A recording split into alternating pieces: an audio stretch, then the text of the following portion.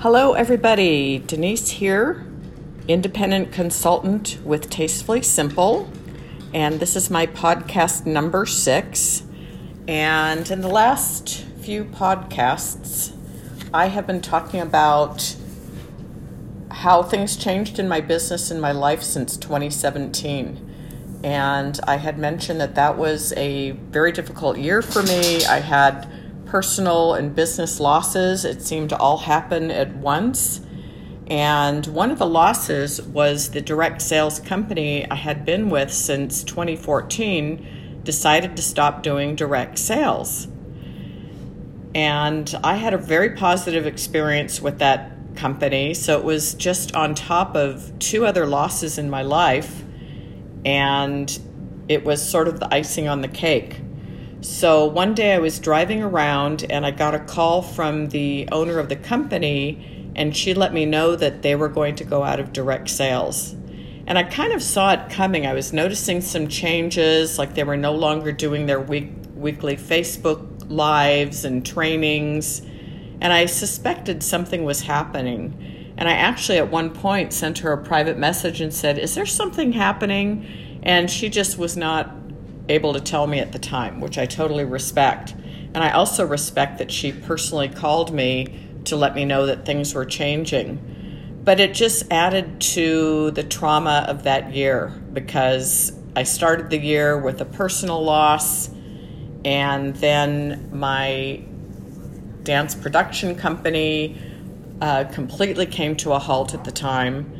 And as you heard in yesterday's podcast, that's starting to pick up again. And I did share some of the reasons it is. And one of the main reasons is I'm starting to delegate what I was doing in that company. So it had to do with having other people do work for me rather than doing it all myself. So what I want to focus on today is the fact that I was with a direct sales company that went out of the direct sales business. Now they are still in business. I had the option of staying on as an affiliate, which I chose to do because I had so many customers.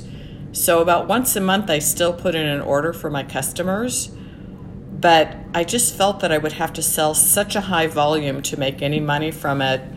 And I just feel like there's so much leverage as far as earning income in the direct sales business. And when I say direct sales business, you can also say network marketing. So I'm using them interchangeably. But the reason I prefer that as a way of doing business is not only do you earn commissions on what you sell, but you also earn money on a team that you build. So you can actually have people out there on your team selling, and you're making money and you're not doing the work. They're part of doing the work and bringing in the income. And they're doing their work. They're not working for you, but as they produce, you get an income. So there's just a lot of, there's a word for it and I can't think of it right now. But also, I specifically chose to go with a company that has a party plan. So we have a hostess package, and so when people host parties, they get free and half price products that actually come from the company. So those specials do not come out of my pocket. And I find for me, as far as the sales activity that I personally do where I have to be there is doing parties is my highest income earner. So I just wanted to share, in looking back at this, I think it's very important to be very careful if you're considering going with a direct sales company. I think there's some things to keep in mind when investigating a direct sales company to go into. So first of all, I would say the number one thing is the product that you're selling has to resonate with you. So it has to be something that you're passionate about. And the reason I went with Tastefully Simple is I am a foodie, but I don't like spending a lot of time in the kitchen, and honestly, I'm really lazy when it comes to cooking. But I love to entertain and I love doing events. So I felt that it really fit my personality because I had already been using their food for a couple of years before I joined as a consultant. Also, you have to resonate with the company culture. It's very important to look at their comp plan and see if that's something that you could see yourself earning either a part-time or full-time income with. And also check to see if they have incentives, perks, and recognition. Because that is one of the things I love about direct sales companies is, some of them have cars, they have trips, they have different perks. If you earn a certain amount and there's recognition for different levels of achievement, and that's important. It's what kind of motivates you. Also, in the direct sales company, you're looking at what kind of education and training are you going to get, and how is it delivered? Is it online, in person, through Facebook? Everybody's different.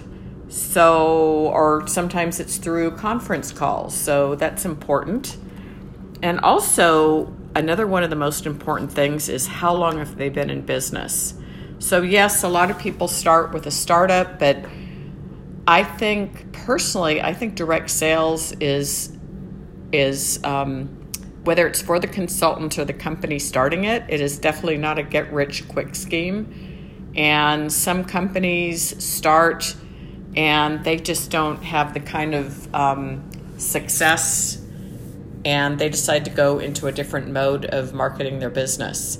So I would say at minimum, and again, this depends on different factors, but I would say make sure the company's been around for at least 5 years, and also look at how many consultants they have and how many are active.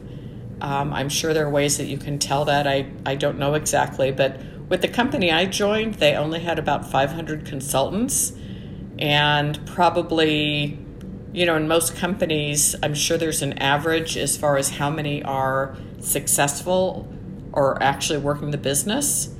But one of the things that really surprised me is when I went to their conference, there was only 20 people there. So those were probably the people that were only the most active. So I don't know what that percentage is right now mathematically, but I don't know what the average is across the board. And you could probably find out a lot of these statistics from the Direct Selling Association. And that is another important point. What are the ethics of the company? I would look them up on Facebook and places like Ripoff Report to see if they've had any bad publicity. A lot of companies have, but, I wouldn't let one or two angry people drive you away, but just kind of get a feel for their reputation in the market and check them out with the Direct Selling Association. And I do feel like it's important that they're a member, because the Direct Selling Association does hold these companies. They do have to, you can't just apply and pay and become a member. You have to be vetted. So if you are considering a career in direct sales, I hope these pointers help. I would say the company I went with had most of these, but the only thing I should have considered that I didn't was how many consultants they have. It was a great company. I had a great experience with them. And like I said, I'm still working with them on the side. But I have decided to go with another company who is actually in direct sales because, as I've mentioned before, that is my preferred way of doing business. And I've mentioned the reasons at the beginning of this call.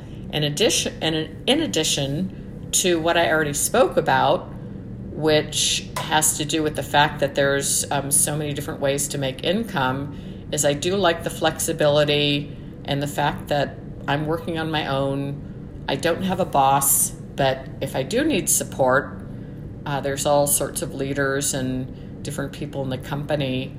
And I like that nobody's telling me how much I can earn. So on that note, if you have any questions, you're welcome to I know there's a way to submit a question through the podcast, but that is my thought for the evening, and I will, quote unquote, see you tomorrow.